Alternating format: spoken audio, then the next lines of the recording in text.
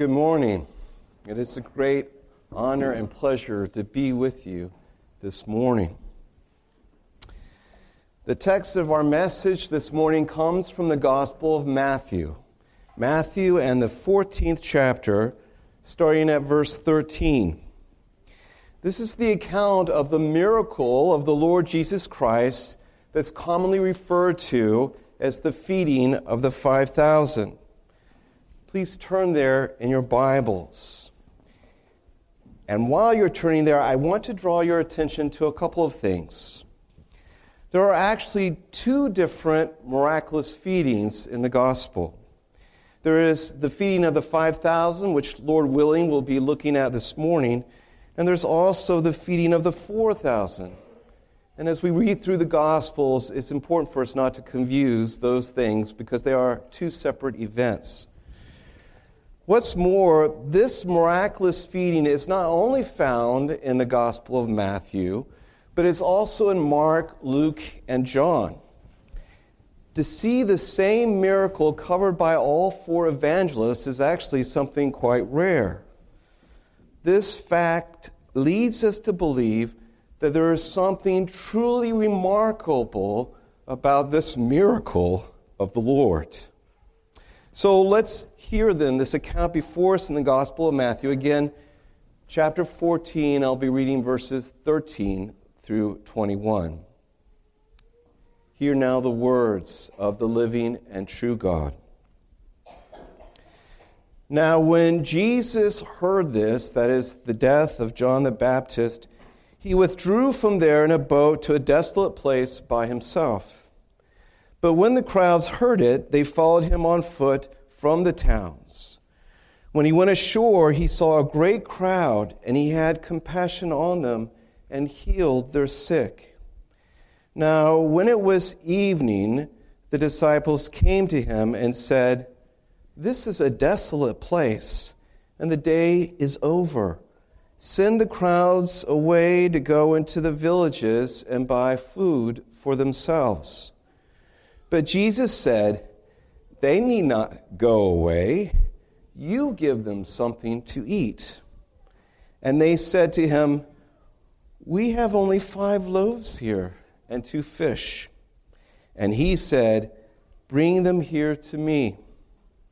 And he ordered the crowds to sit down on the grass, and taking the 5 loaves and the 2 fish, he looked up to heaven and said a blessing. Then he broke the loaves and gave them to the disciples, and the disciples gave them to the crowds. And they all ate and were satisfied, and they took up 12 baskets full of broken pieces left over. And those who ate were about 5,000 men, besides women and children. Let us pray together.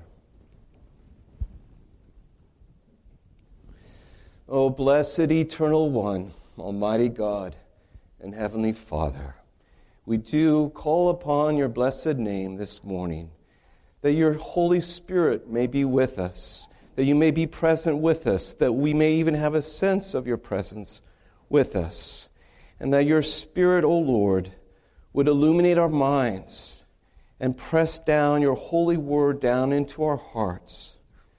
May the words of my mouth and the meditations of our hearts be acceptable in your sight, O Lord, our strength and our Redeemer. For we pray in Jesus' name. Amen.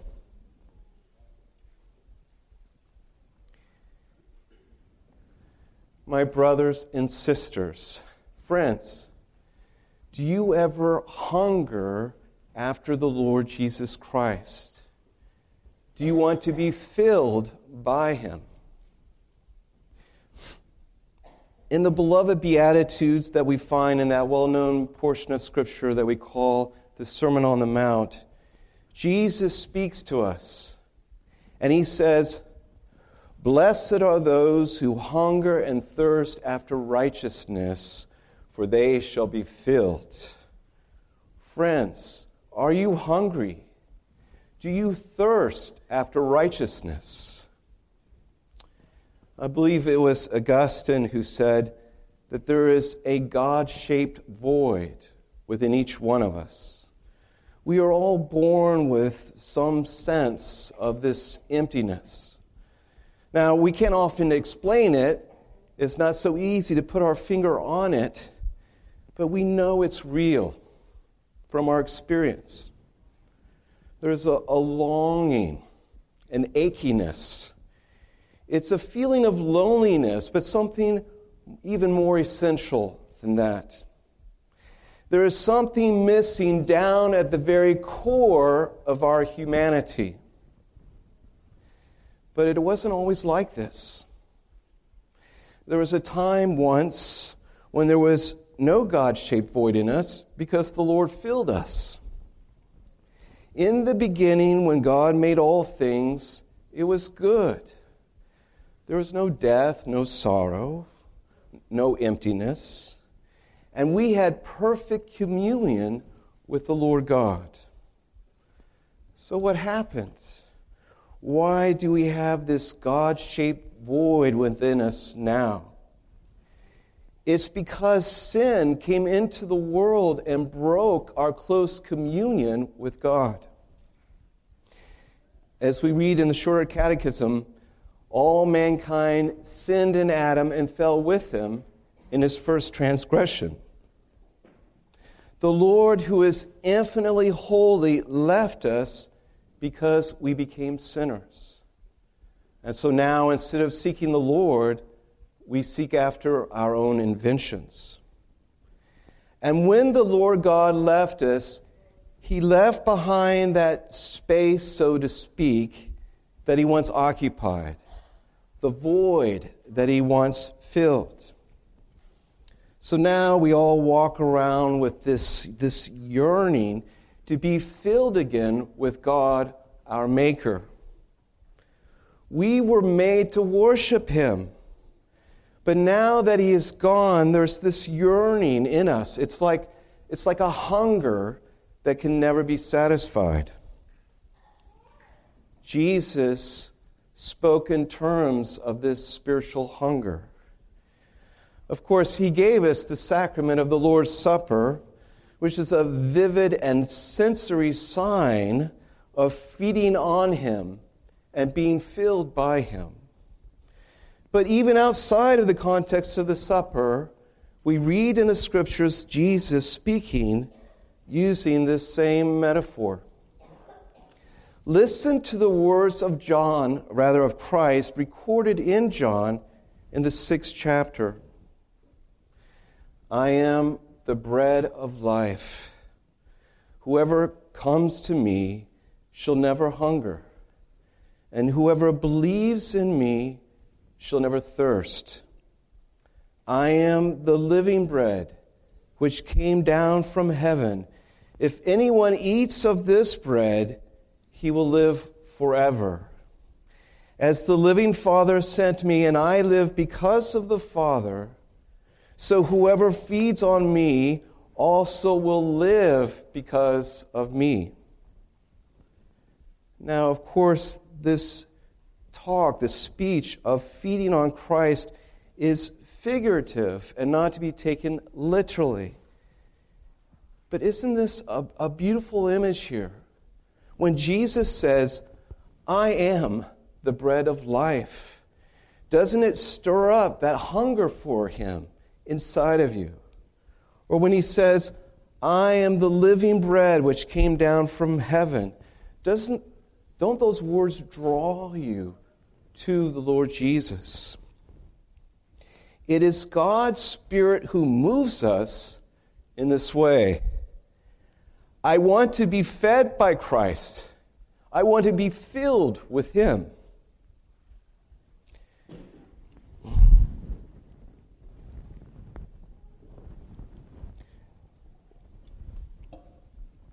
And so, as we wind our way back to our passage, which is about a feeding, a miraculous feeding by the Lord Jesus, we come to a statement that He put to His disciples, which they must have thought of at the time as being quite puzzling. When the disciples told Jesus that it was late and he should send away the multitudes so they could go into the villages and buy food for themselves, Jesus said, they need not go away. They need not go away. What? No need? If we wait any longer to dismiss the people, they might faint on their way back home. How can the Lord say they need not go away? It is because, as we shall see in the passage, the people were hungry and Jesus was going to feed them. And secondly, it's because the people sought after Christ and he was going to satisfy them. And so first, the people were hungry and he was going to feed them. But before we explore this first consideration, I want to explain to you the immediate context of our passage here. We'll begin with the question: how did it come about that so many people were gathered around Jesus? Mark, the Gospel of Mark, though it's the shortest gospel, may offer the most detail here. The 12 disciples had just returned after being sent out on a missionary journey by the Lord, and the Lord wanted them to rest. As we read in the parallel passage here in Mark chapter 6, then the apostles gathered to Jesus and told him all things, both what they had done and what they had taught. And he said to them, "Come aside by yourselves to a deserted place and rest a while." Though there were many coming and going, they did not even have time to eat, if you can imagine that. So we read they departed to a deserted place in the boat by themselves. Now, in the Greek, the word deserted may also be rendered as desolate, as we have here in the English Standard Version, or it can mean remote or uninhabited. So by the word deserted, we must not picture in our minds here the hot sandy dunes of a desert. In his commentary at this place in Matthew, J.A. Alexander writes about this area where the miracle took place, and he says, "This is not a barren waste. Most probably it is an untilled pasture ground." Indeed, John tells us in his parallel account that the annual feast of the Passover was at hand. So this miracle probably took place in the springtime when the land was typically refreshed with rain. We are also told by John that there was much grass in the place. And Mark even adds this little detail, that the grass was green. But why did Jesus decide to go to this solitary place? Well, as we just read, he wanted for his disciples to rest. But also, we read in our passage here in Matthew that when Jesus heard about the death of John the Baptist, he decided to depart in a boat. After the beheading of John, a sense of danger may have lingered in the air. As the Dutch annotations put it, going to a desolate place may be a way to avoid danger, seeing that the Lord's hour had not yet come.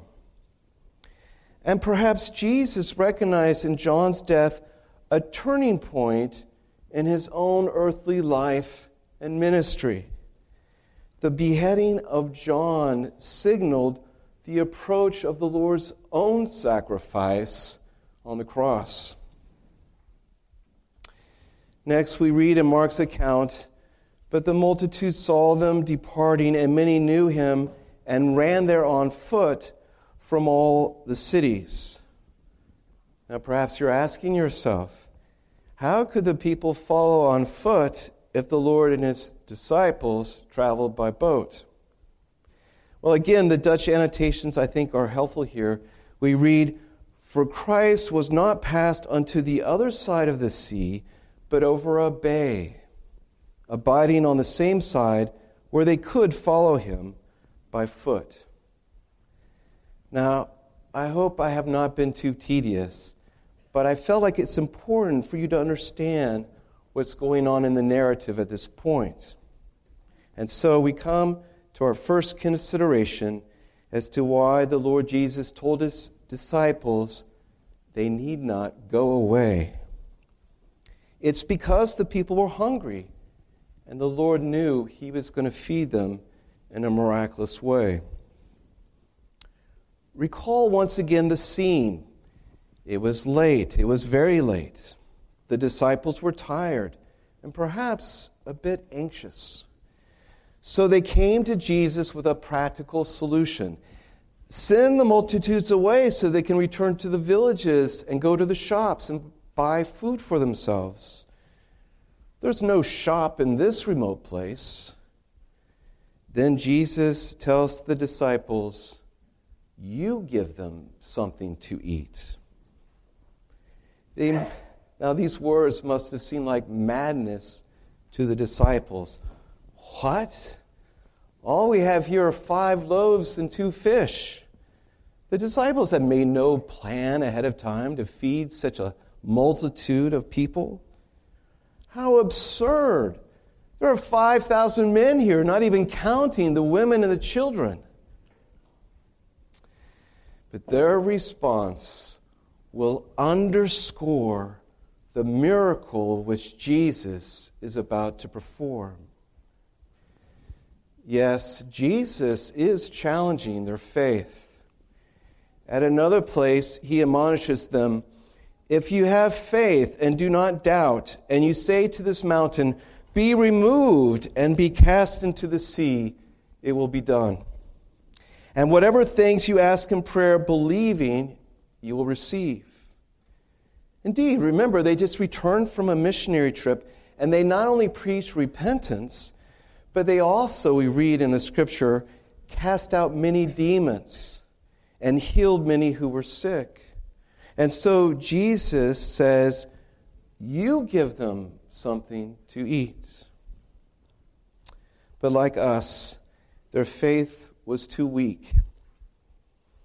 At the same time, Jesus, as that good and great shepherd, was teaching his under-shepherds that they must learn to care for his sheep. And the Lord is also teaching them that without him, there can be no ministry to his people. So he says, bring them, that is, the loaves and the fish, here to me. Then Jesus commanded the people to sit down on the grass. Presumably, this was done so that the food may be distributed in an orderly fashion. But doesn't that remind you of Psalm 23 that we just sang? The Lord is my shepherd, I shall not lack. He makes me to lie down in green pastures.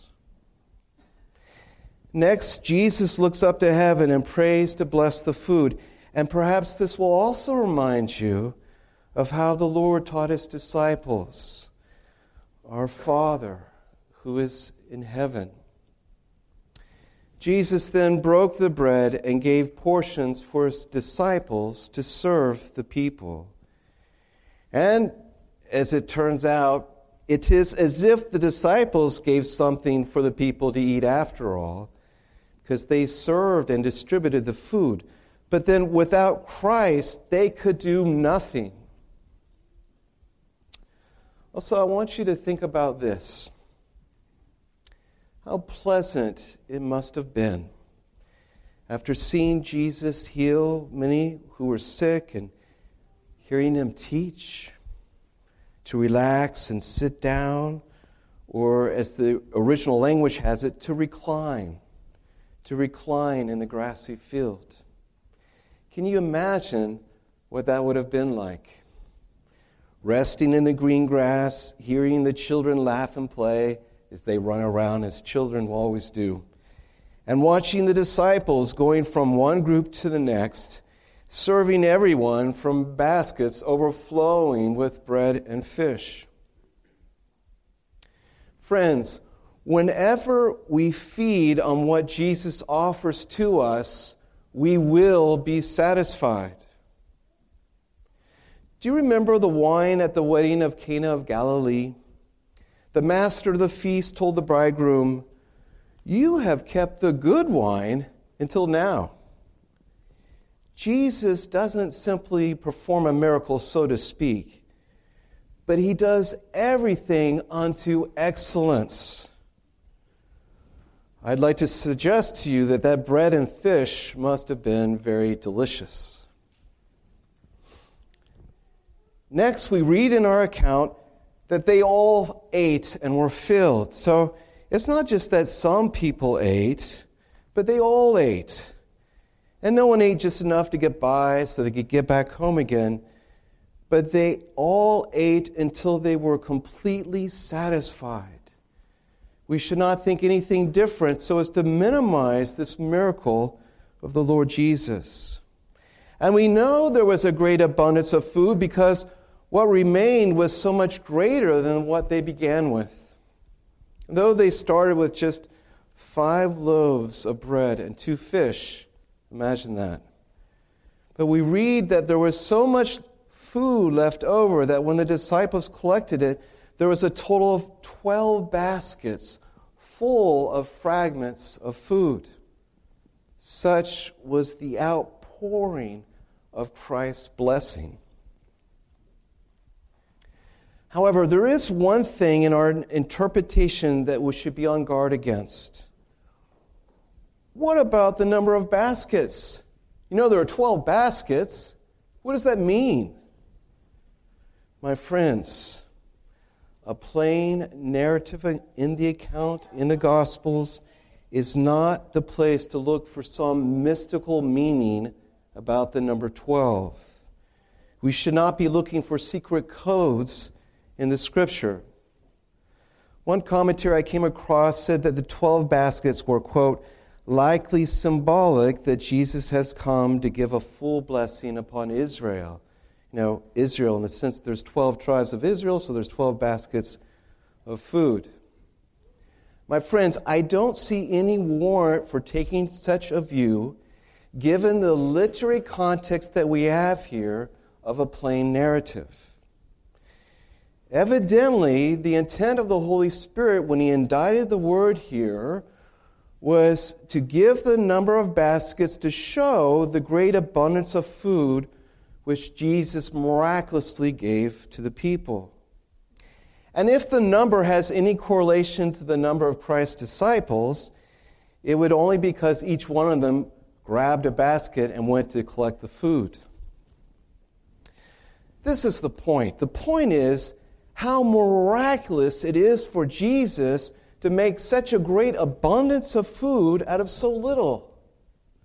The point is that this miracle, like all the miracles of the Lord Jesus, is intended to testify who he is. He indeed is the Messiah prophesied to come. He indeed is the Christ. The God-man came to be a ransom for many.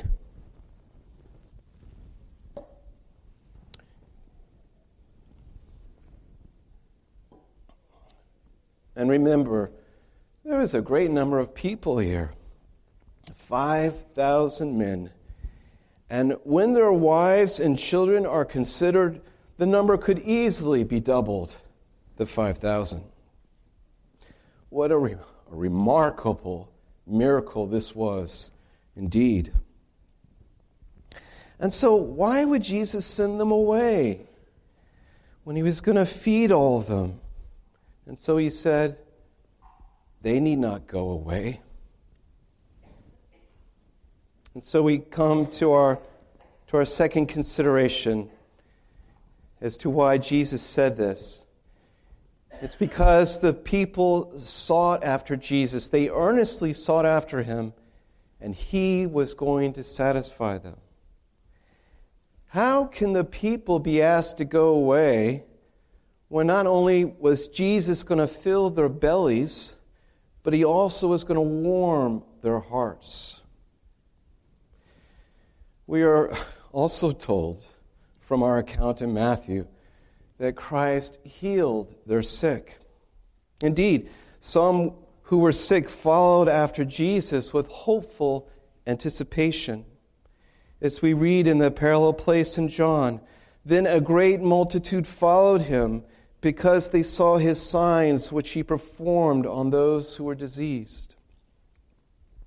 Mark tells us that many knew him. That is, they recognized Jesus and heard about his miraculous healings. Imagine how their healing must have given them a feeling of renewal. No aches, no pains, no suffering.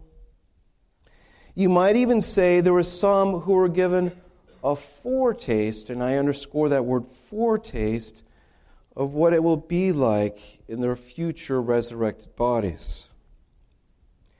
Now, this healing must have completed their experience on that day.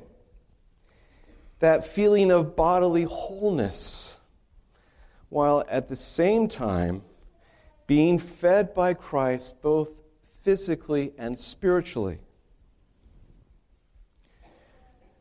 My friends, are you as eager to find Jesus as these people were? Listen again from the Scripture what these people did.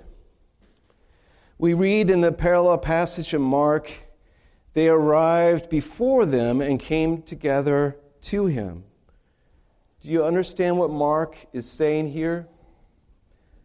A boat was the quicker way to get to the desolate place, but these people rushed on foot, evidently running most of the way, because this crowd of people got to the other side of the bay before Jesus and his disciples arrived in their boat. And imagine how the news about Jesus spread by word of mouth and all the commotion it caused. The air must have been electrified with excitement. As we read in the Westminster annotations at this place, note their zeal. They go as soon as they hear he was gone. They go a great way about on foot, leaving businesses, families, and cities of good accommodation to follow Christ in the desert places. The multitudes ran hard after Jesus because they wanted to find him. What do you think it would have been like for you if you had gone out with them? Rushing along with a crowd of people, away from your home and from the villages that you live in, leaving them behind, just to be with Jesus. My brothers and sisters, do you have that same kind of desire to commune with Christ that they did? Or has your Christian faith become just a matter of fact, and your Christian profession just a routine that you go through in your life? Where is your desire for Christ? Have I forgotten our first love?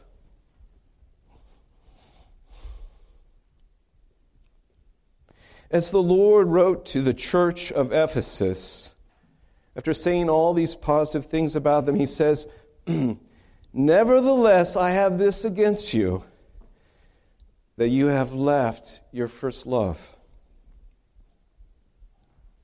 You see, those who hunger for Christ are willing to go out of their way to find him.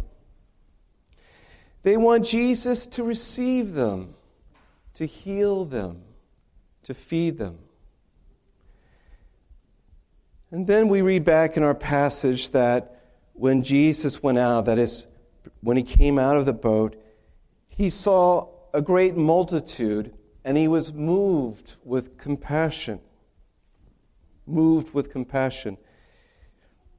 And we read also in the parallel place in Mark, that he was moved with compassion for them because they were like sheep without a shepherd. The phrase in verse 14 where we read that Jesus was moved with compassion actually comes from a single Greek word, splanchnizomai. His compassion, the Lord's compassion, was not some sort of sentimental, superficial feeling. According to Bullinger in the Greek, the term here means to feel the bowels yearn. That's what it means in the Greek. And so it's rendered to be moved with compassion or with pity. So just as the people yearn eagerly for Christ, he yearned in pity for them as sheep without a shepherd.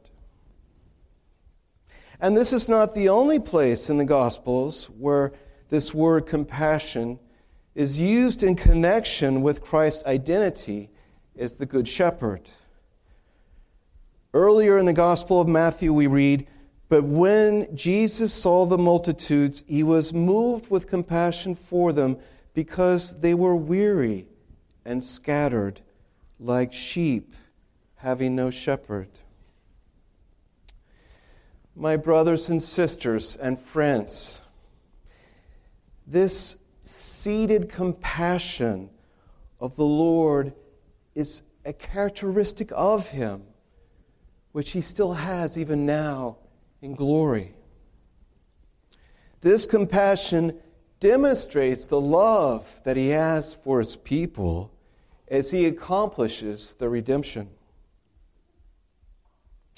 Returning to the parallel account of Mark, as soon as we read that Jesus was moved with compassion, we read, "So he began to teach them many things."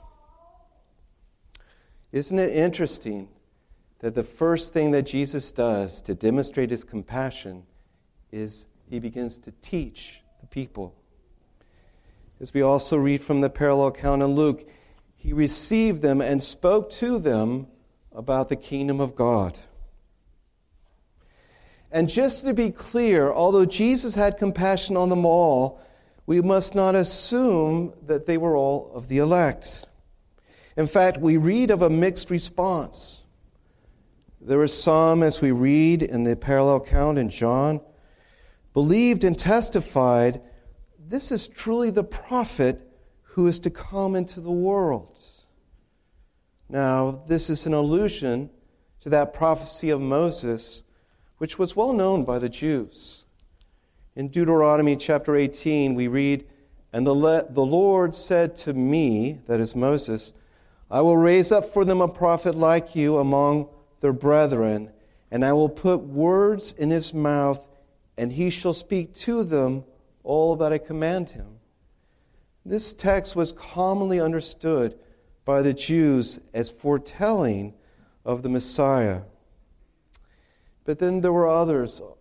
On the other hand, as we read that on the next day, there were people who searched for Jesus, and when they found him, Jesus told them, "Most assuredly I say to you, you seek me, not because you saw the signs, but because you ate of the loaves and were filled. Do not labor for the food which perishes, but for the food which endures to everlasting life." So, after the people saw Jesus so diligently, and after Jesus was moved with compassion, and since he taught and he healed them, then why should he send the people away? They do not need to go away. My friends, allow me to ask you again, do you ever hunger after the Lord Jesus Christ? Do you want to be filled by him? That God-shaped void in us can only be filled, and that hunger and thirst after righteousness can only be satisfied by the triune God of the Scripture through our mediator, the Lord Jesus Christ. Friends, believe in Jesus and trust in Him alone for the forgiveness of your sins and for your salvation. For there is no other name under heaven by which you may be saved. What would Jesus say to you? Would He say to you, you do not need to go away? But don't you see, He cannot say that to you unless you are already with Him in fellowship with the Lord. And what do we say to those who do not care to find Jesus? To those who have no desire to run after Him and could not care less to be with Him? Friends, does that describe you? But the Lord Jesus will not turn away anyone who earnestly seeks Him. Friends, seek the Lord while He may be found. Call upon Him while He is near. Because once you find Jesus, He will not send you away. Let us pray.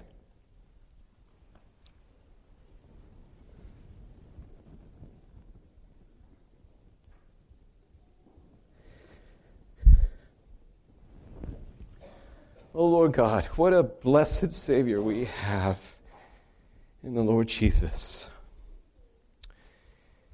He is the source of eternal life. When Jesus asked His disciples, will you too go away? Peter said, where else can we go? You have the words of eternal life.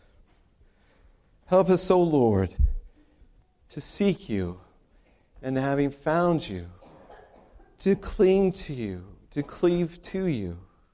Renew, O Lord, that fellowship between us and with You. O Lord, take away all those things which stand in the way, all the obstacles, so many obstacles, temptation and sin. But we cling to that promise in the Word of God that if we confess our sin, You are faithful and just to forgive us and to cleanse us from all unrighteousness. Lord, this is our prayer. Give us Your Spirit that we may pray it from our hearts. And now, Lord, we pray that You be with us in the remainder of this service and throughout this Christian Sabbath. For we pray all these things in Jesus' name. Amen.